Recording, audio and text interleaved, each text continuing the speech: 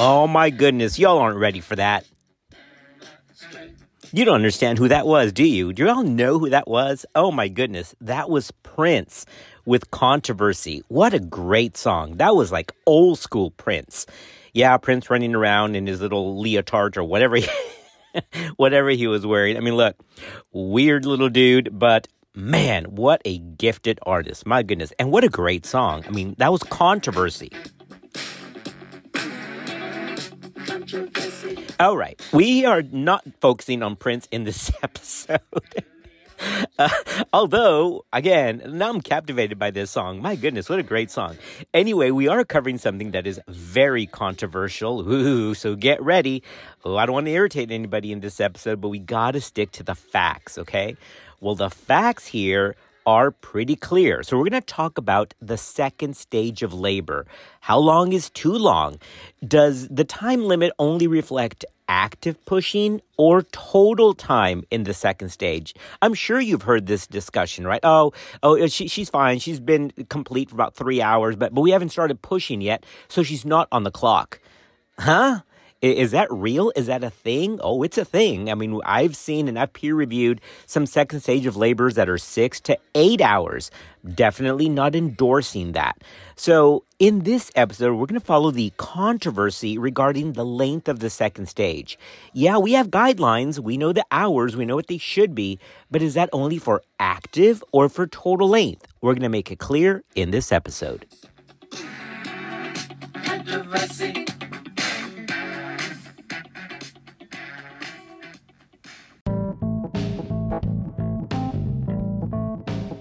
Just trying to keep everyone up to date on evidence-based practice because medicine moves real fast.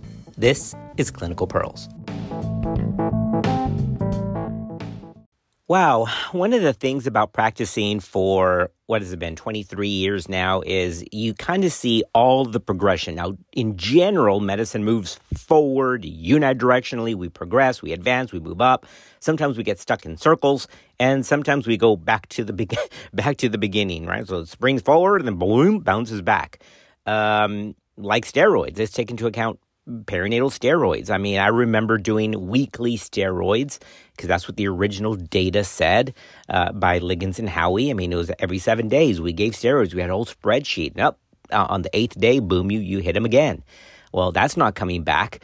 But while steroids is still a big part of prenatal care for those at threatened preterm labor, it's changed frequently. Remember, we now go all the way down to 22 weeks, and then we started doing the late preterm thing between 34 and 36 and 6. Now that's kind of being pulled back, like, ooh, maybe we don't want to do that. Or if we're going to do that, make sure that we stick to the original criteria of the ALPS trial and make sure they really are going to deliver early, because there's data that if you give steroids in the late preterm interval and then they deliver at term, that could potentially imprint them with some epigenetic changes for altered neurodevelopmental outcomes at 5 years.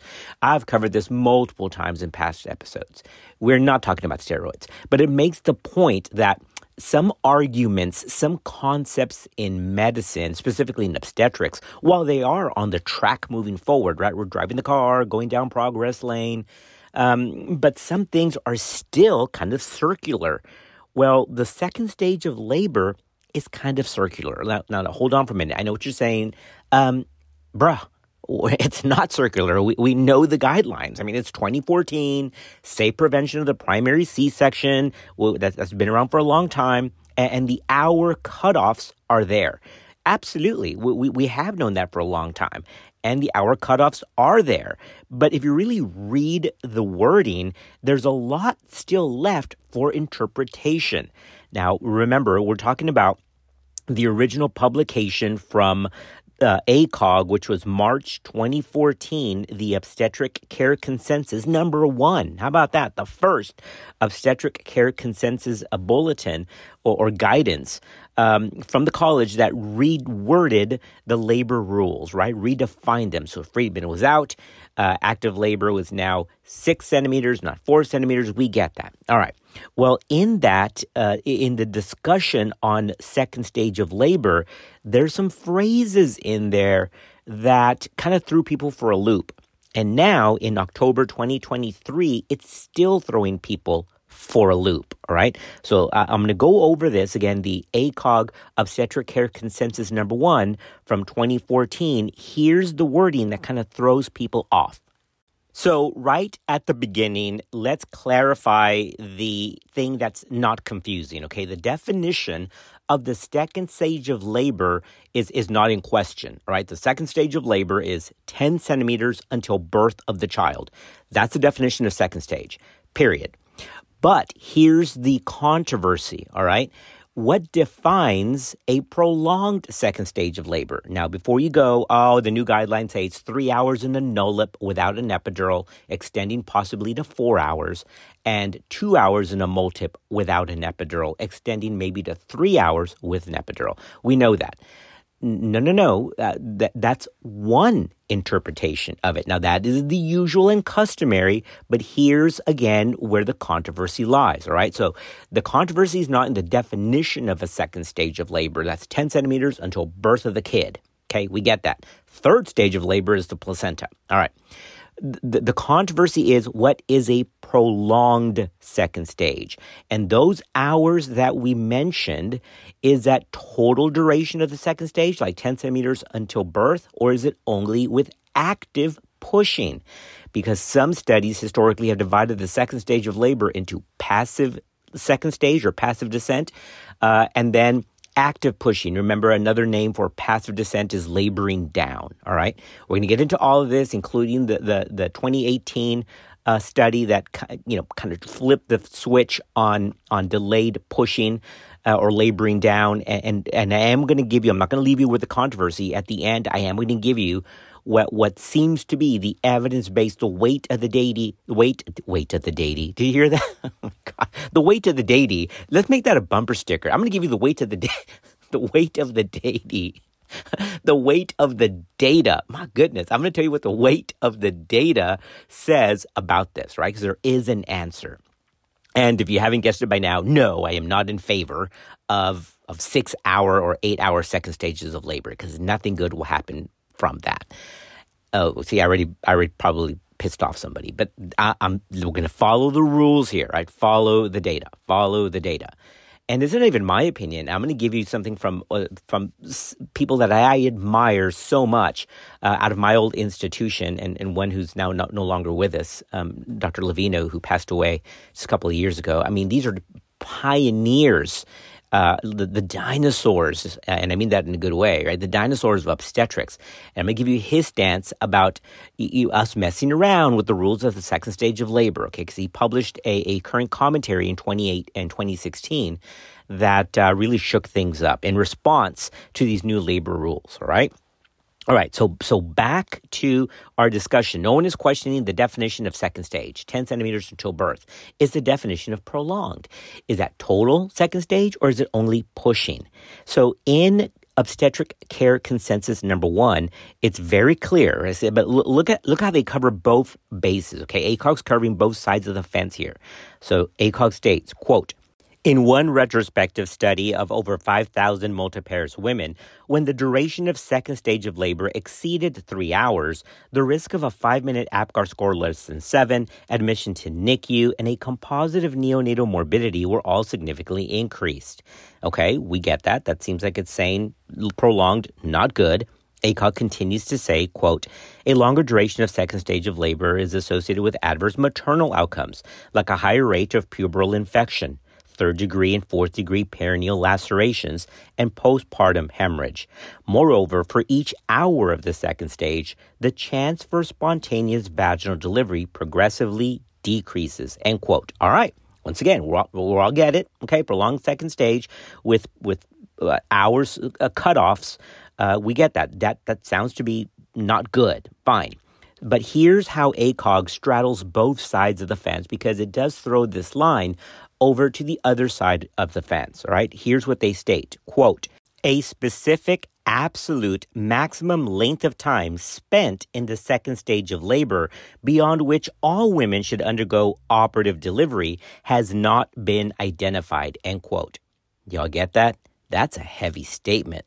So let's restate that again. A specific absolute maximum length of time spent in the second stage of labor beyond which all women should undergo operative delivery has not been identified. I'm reading that exactly as it states, as it's written in the ACOG Obstetric Care Consensus number 1. And that's what some patients have taken to say, hey, I'm going to leave that patient at second stage as long as there's no lates on there or severe variables. She's going to sit there until I see baby hair. I'm telling you, I've heard it. And so this leads to 6, 7, 8 hours of second stage. So is that fair? And then when they point to this, it says right here, I read that as no absolute maximum length of time. Yes, but you also have to remember this was 2014.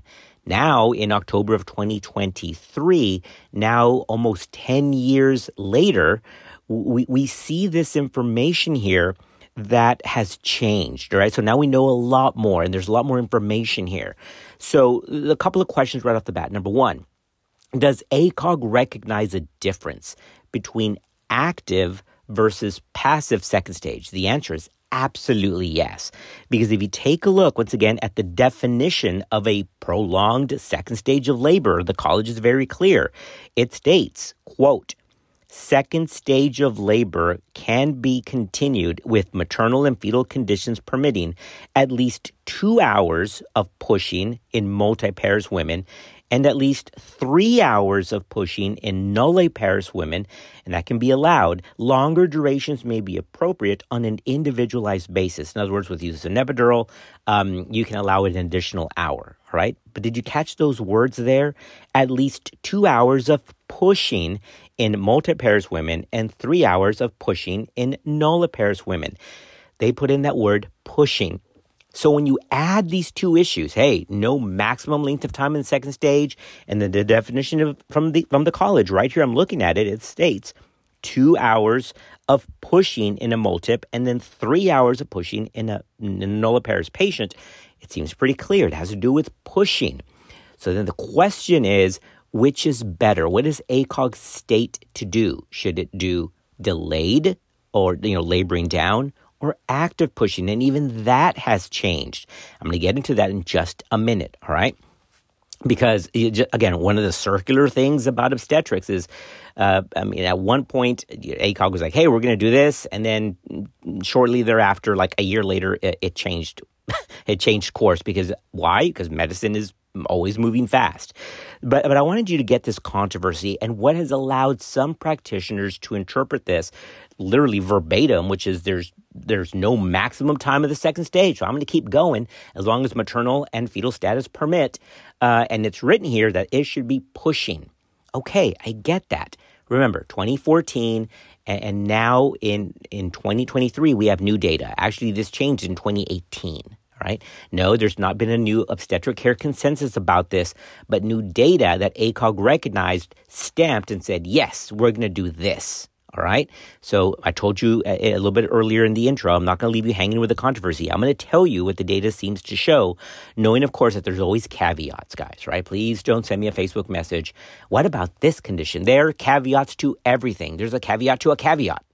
There's a caveat to that caveat because life is tricky. But in general, if somebody asks you, how long should the second stage of labor be? Your answer is, well, first of all, we don't have a maximum amount of time, but there's good data since that statement first came out in 2014 that probably it's X and Y. And I'm going to explain what that X and Y is in just a minute.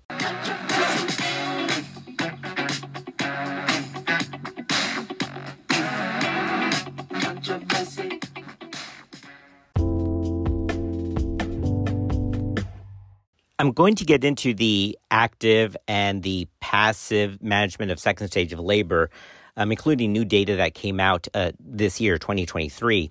But let's go back again to the Obstetric Care Consensus number 1 that confused everybody, all right? Now, on the one hand, it didn't confuse anybody about the new labor definitions, like active labor really should be 6 centimeters, 4 centimeters was just way too tight, way too conservative, back from the old Friedman curve.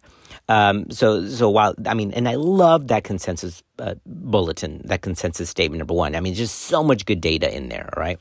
But that one little sentence regarding second stage, when people read that and read it carefully, they're like, well, so is there a prolonged second stage or not? And it sounds like it's only for pushing, all right? And that has carried on despite the fact that from 2014 to 2013, there's been new data that has peppered this landscape, right? So, but let's go back in history. 2014, that comes out. Everyone's like, oh my gosh, we're not doing Friedman curve anymore. The world is ending, right? The sky is falling and it's chaos and, the hills are on fire. And I was like, chill out. That patient population from the Friedman curve is totally different to the modern U.S. population and the population in general worldwide. It's just different. I mean, anesthesia is different. BMIs are different. Nutrition is different and not in a good way. So, to go from using a paper in 1955 that was still being applied in 2012 to 2014, really, my goodness, it is time to upgrade it. So that's fine. But this issue on second stage ruffled feathers, all right? So remember, we're talking about that was March 2014, literally almost to the date in April 2016. So about just exactly 2 years later, out of the Gray Journal, the pioneers of obstetrics, my old staff, Dr. Levino, Dr. Nelson, Dr. McIntyre, they wrote this clinical opinion that definitely was pretty strongly worded. This was the publication that was a strongly worded email. I'm going to send you a strongly worded email, and boy, they did. And they did not mince words here. All right, and so I remember when this came out because the stance was, hey, this is not safe. We're trying to appease a C-section number, and we're caving to number benchmarks rather than patient quality care. I'm serious. That's what it said. The title of this is pretty similar to our title of this episode, Second Stage Labor, How Long is Too Long? And it's under Clinical Opinions, again, from 2016. So, there's a lot of stuff in there that kind of goes into the justification and the rationale why Dr. Levino said, hey, messing with the rules of second stage, the traditional labor time spans is a risky business. Let's not do that. And the short of it is, let me just read you, and there's a lot of data in there, but this is how strong this is stated, okay? Quote, U.S. obstetrics is indeed at a crossroads vis-a-vis second stage of labor. We are of the view that when infant safety is at stake, the evidence should be robust before a new road is taken. The evidence for safety is not at all robust. Indeed, we are of the view that the evidence is actually the exact opposite, that second stage of labor greater than 3 hours is unsafe for the unborn infant, end quote. Well, I told you that was a strongly worded email. Is there anybody's guess? Was there any confusion as to what Levino's stance was here? And that's the end, right? So you can just you can just imagine the crescendo coming up to this climax statement of, oh no, you didn't. There you go. You did what? You messed with the rules of labor of the second stage, and we're okay messing with the first stage of labor. Giving them more time is okay. Second stage of labor, when you're about to cross that finish line, don't move that finish line away from the runner. That's exactly what basically they said in CHOPA interpretation style, all right? And again, we'll post this, the link on the reference page, but it's on PubMed. It's just a fantastic rebuttal to the Obstetric Care Consensus number 1. So I'm very torn because I'm very ACOG friendly. I'm very thankful for my position with the college. And at the same time, Dr. Levino is my faculty, author of Williams Obstetrics, a pioneer and a dinosaur in the world of obstetrics. God rest his soul. So, yeah. So you talk about controversy, even within the house, it's okay to disagree. Let's just disagree amicably. Boy, Dr. Levino, what a personality. If you all never had met Dr. Kenneth Levino, I was so scared of this man. He was just a presence. Do y'all know what I'm talking about a presence, like old school medicine? He was just a big stately man. I had posted a picture recently with Dr. Cunningham, Dr. Levino, and somebody from medical staff on the Facebook page. And that picture really doesn't do either of them justice because these are tall men. I mean, towering literally figures, towering in terms of their reputation, and they were just bigger than life. I mean, his voice, I still remember Levino's voice you could hear him talking down the hallway and then people would poop their pants. It was amazing. It was like a vagal reflex. Like, oh, Levino's coming. It's like, oh my gosh, I'll be back and we're running to the restroom real quick. And it was a healthy fear, right? It was that reverent fear. Anyway, just my goodness. Honestly, guys, look, I want to leave a legacy to my family. I want to be a good father. I know I've got room to grow there because no one's perfect. I want to leave a legacy to them. I want to leave a legacy to my field of medicine. At least Chapa, look, man, he's had issues. He wasn't perfect, man. He tried to do something. That's what I think of when I think of Levino and Jack Pritchard, Dr. Santos. All of these were dinosaurs at Parkland. God bless them. Okay, so let's get back on track of how medicine self-corrects itself, and that's okay. It's all right. I mean, I've said something that I have to go back and go, hey guys, I misspoke or I meant X, Y, or Z, because you do what you can, right? I mean, things change. I remember when I did an interview about Zika. Okay, remember when Zika was a thing? And they're like, oh my gosh, it's, once again, the zombies are coming, the apocalypse is here. Zika was real. I mean, it was scary, but we got over that. It's like we got over COVID or getting over COVID. But I went out and did an interview on media about Zika. And I'm like, no, this doesn't seem to be passed through relations or anything. This is an arbovirus. It's insect borne. And then we figured out, oh wow, wacky enough. I mean, if the man actually has Zika, it can actually get into a germline and affect his sperm, and there could be some issues there. So yeah, I guess Zika actually had some sexual transmission. Who would have known that?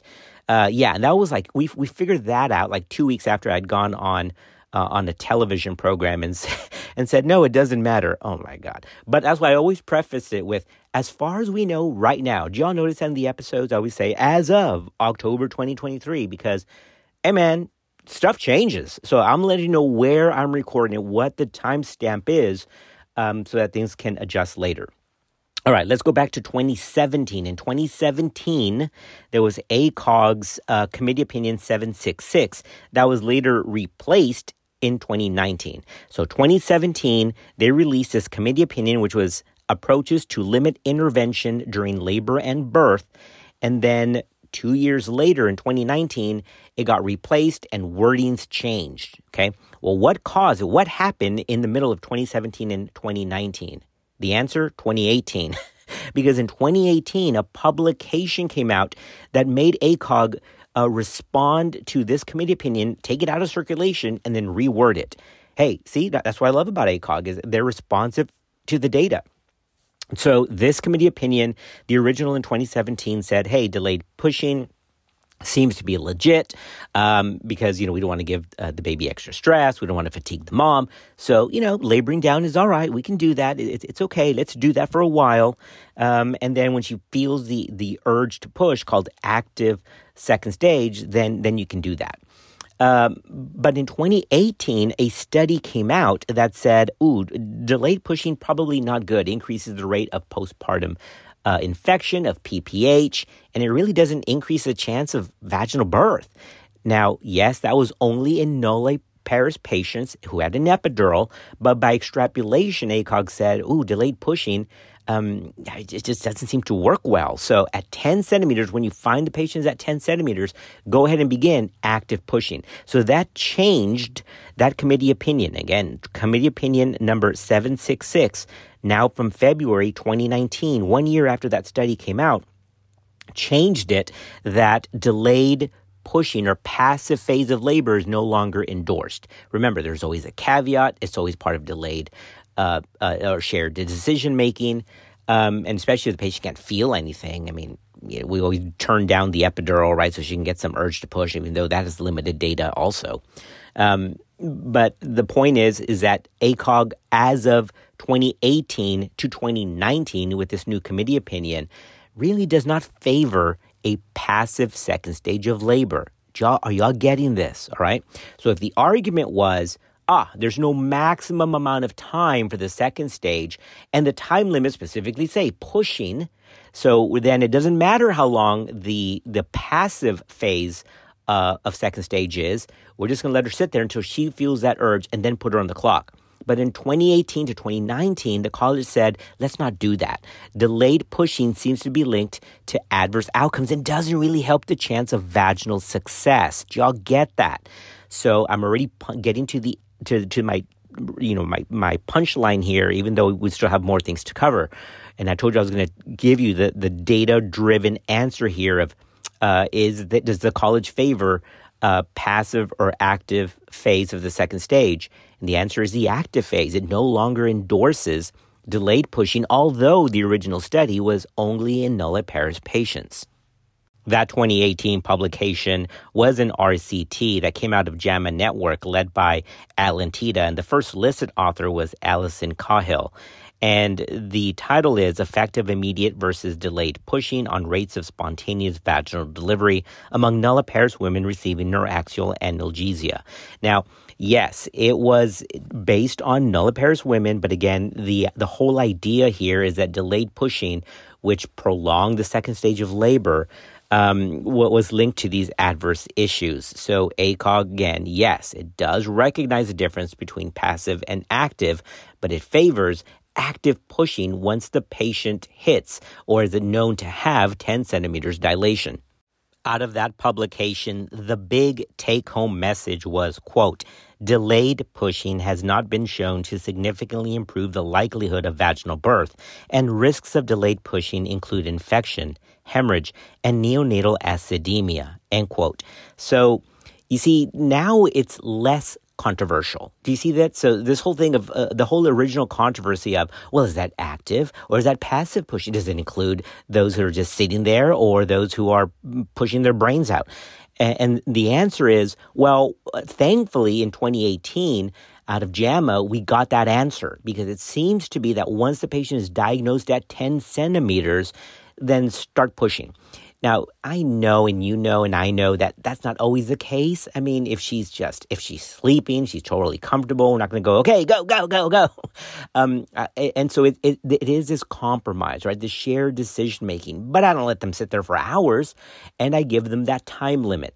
So just to be clear, now that we have those time limits from 2014, right? 3 hours in a no-lip, at least 2 hours in a multip, extended an additional hour with labor epidural analgesia, I tell the patient, hey, you're 10 centimeters. As of right now that we found you, although you could have been 10 centimeters like 30 minutes ago, which I'm going to get into in just a minute. And we have, if right now it is 7 a.m., I am giving you 3 hours because you are a G1. That's called a nulliparous patient with no epidural. Now, what you want to do in those 3 hours is totally up to you. You can wait for 30 minutes.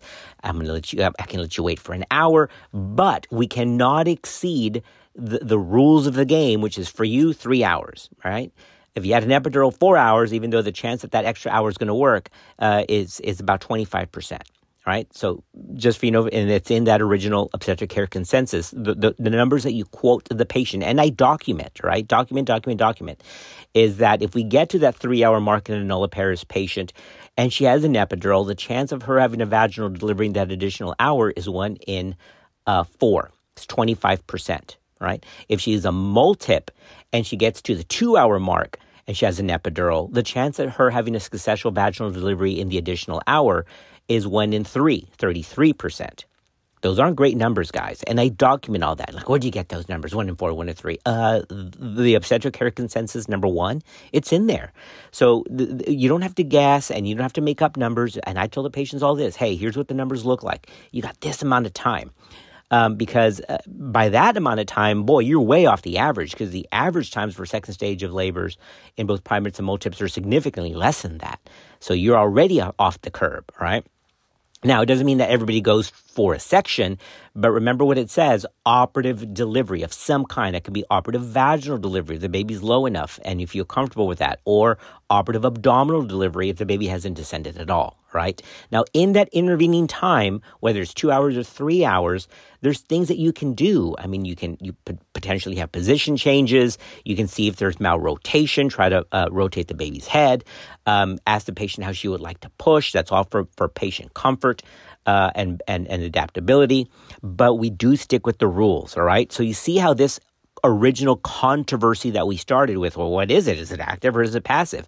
Since that publication from JAMA, it's less controversial because the college says, really, we favor active pushing as opposed to passive. So the passive phase, which is what extended the length of time in the second stage of labor, really is not a good idea to begin with, all right? Now, let me get into this data here because there is evidence that a delayed passive phase of labor is not good, and just validating what we've just already stated. But that data just came out 2023, this year. So let's cover that next.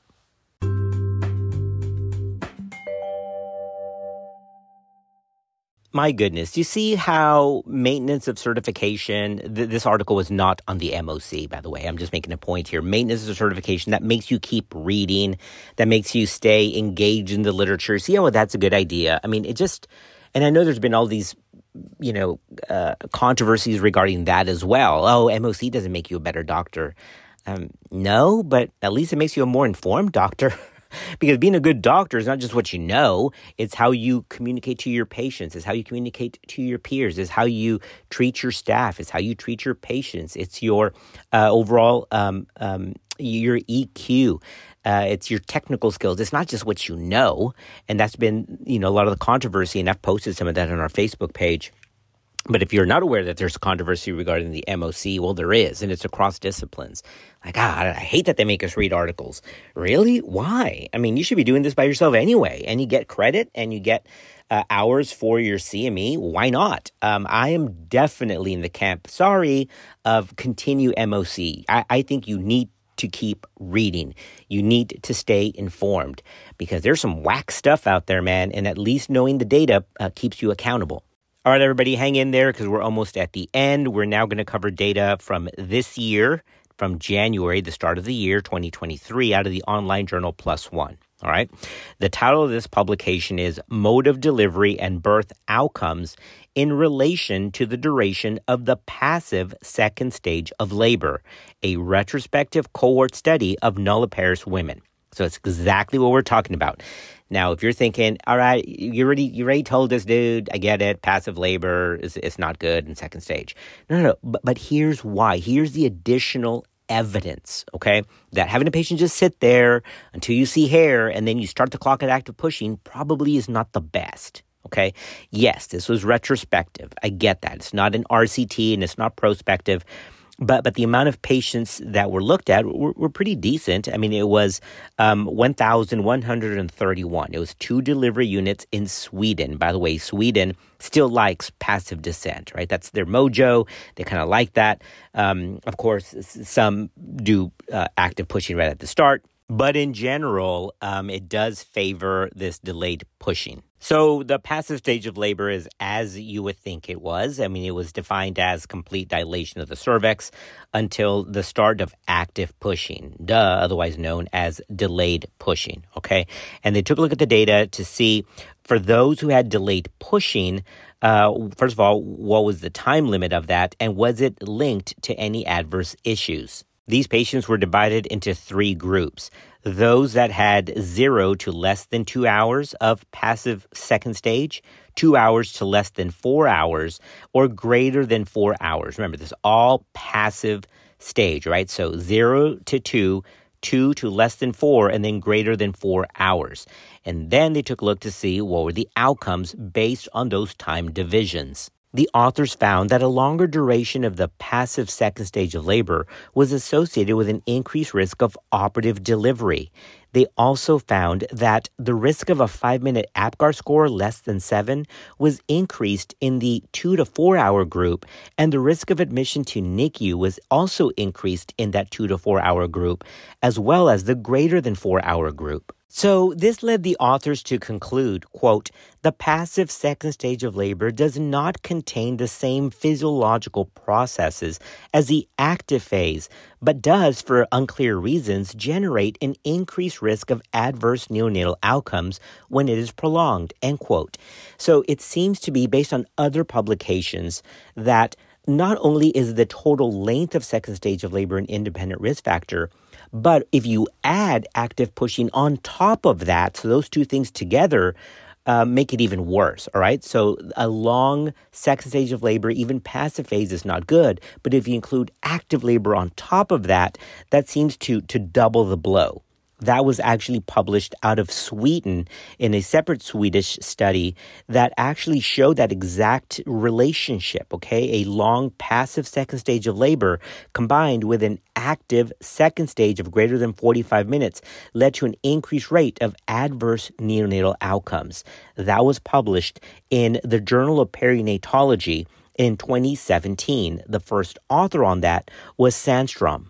Wait. Before we get to the end, I do have to say the obvious here. Haven't you ever thought about this whole cutoff of 10 centimeters dilation? Like something like magical happens, like click, like honestly, their little timer starts and they got to be delivered at this time. But that's 10 centimeters when you found it. Doesn't mean that that's exactly when she turned 10 centimeters, right? Like, bing, like she has a little alarm that goes off. Hey, I'm 10 centimeters now. And this is one of the hidden dilemmas here of labor care, right? We don't know how long she's been sitting there at 10 centimeters. I mean, unless you've checked her an hour before and she was 9, she definitely had a rim again. You checked her in an hour for some other reason, maybe urge to push, and now she's 10, that you can pretty much narrow that down. But knowing when she exactly turned, 10 centimeters, when the second stage actually started, we don't know that. This was highlighted in a commentary in a published book, the title of which is Childbirth Clinical Assessment Methods and Management. And there's a chapter in there that's titled Second Stage of Labor in Obese Patients, Calling for a New Definition. Okay, this actually came out, just oddly enough, August 2023. That's when it was published. And it is, there's a version on that online. Again, Childbirth Clinical Assessment Methods and Management, and I'll post the link to this in our reference page. I don't have any financial ties to this, but I do like what they stated here. Well, first let me give you the gist of this, because it's talking about obese patients.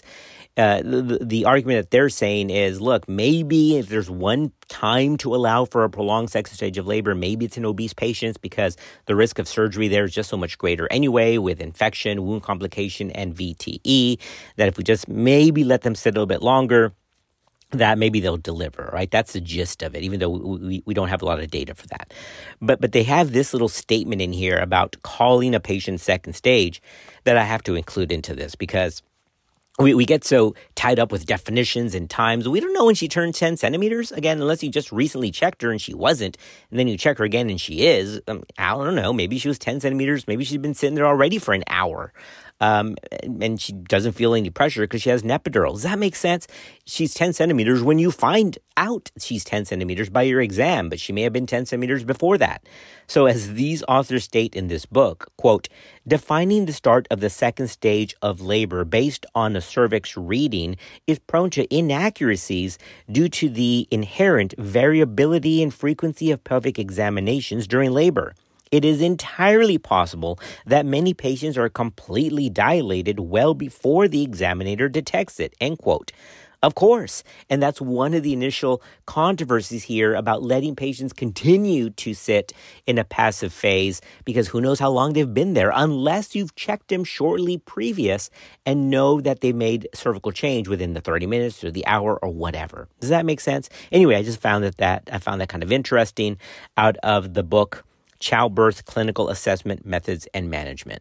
All right, podcast family. So as we get ready to close this up, remember in 2014, I'm looking at it right now, second stage of labor, it states, quote, before diagnosing arrest of labor in the second stage, if the maternal and fetal conditions permit, allow at least 2 hours of pushing in multi-pairs women and at least 3 hours of pushing in nullipares women, recognizing that longer durations may be appropriate on an individualized basis, like with the use of an epidural analgesic agent, end quote. All right.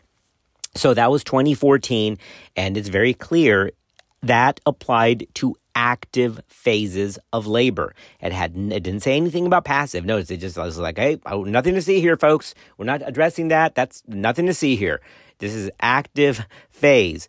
But then fast forward again to 2018, where ACOG recognized that new data, causing them to change their stance in 2019, now favoring absence of delayed pushing. So now that we've taken away basically the delayed pushing part, it defaults that once a patient is 10 centimeters and we default to immediate pushing, those time limits are legit. All right. Now, I know that there's caveats for everything, as we've already stated, and I'm sure that there's perfectly acceptable times when going beyond those seems to be reasonable, especially if there's continued progress, baby looks great, mom's afebrile. However, that should not be the norm. Those should be the exception and on an individualized, shared decision-making basis.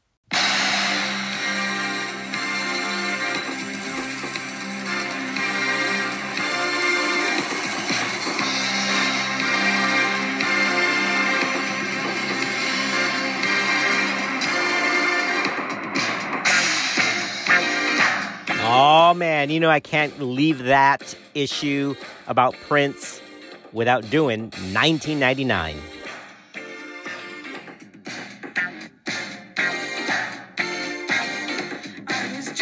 Oh, boy. Let me give you a little transparency as we wrap this up. Look, I won't tell you how old I was when this came out, but I'll tell you that I was in peak adolescence. And I remember Lisa and Wendy, when I saw them in this video, 1999, playing that little synthesizer, I was like, oh my gosh, wow. So that's what women look like, huh? And yeah, forever changed my adolescence. All right, podcast family, as always, we're thankful for you. We're glad you're part of our podcast community. And we'll see you on another episode of Clinical Pearls.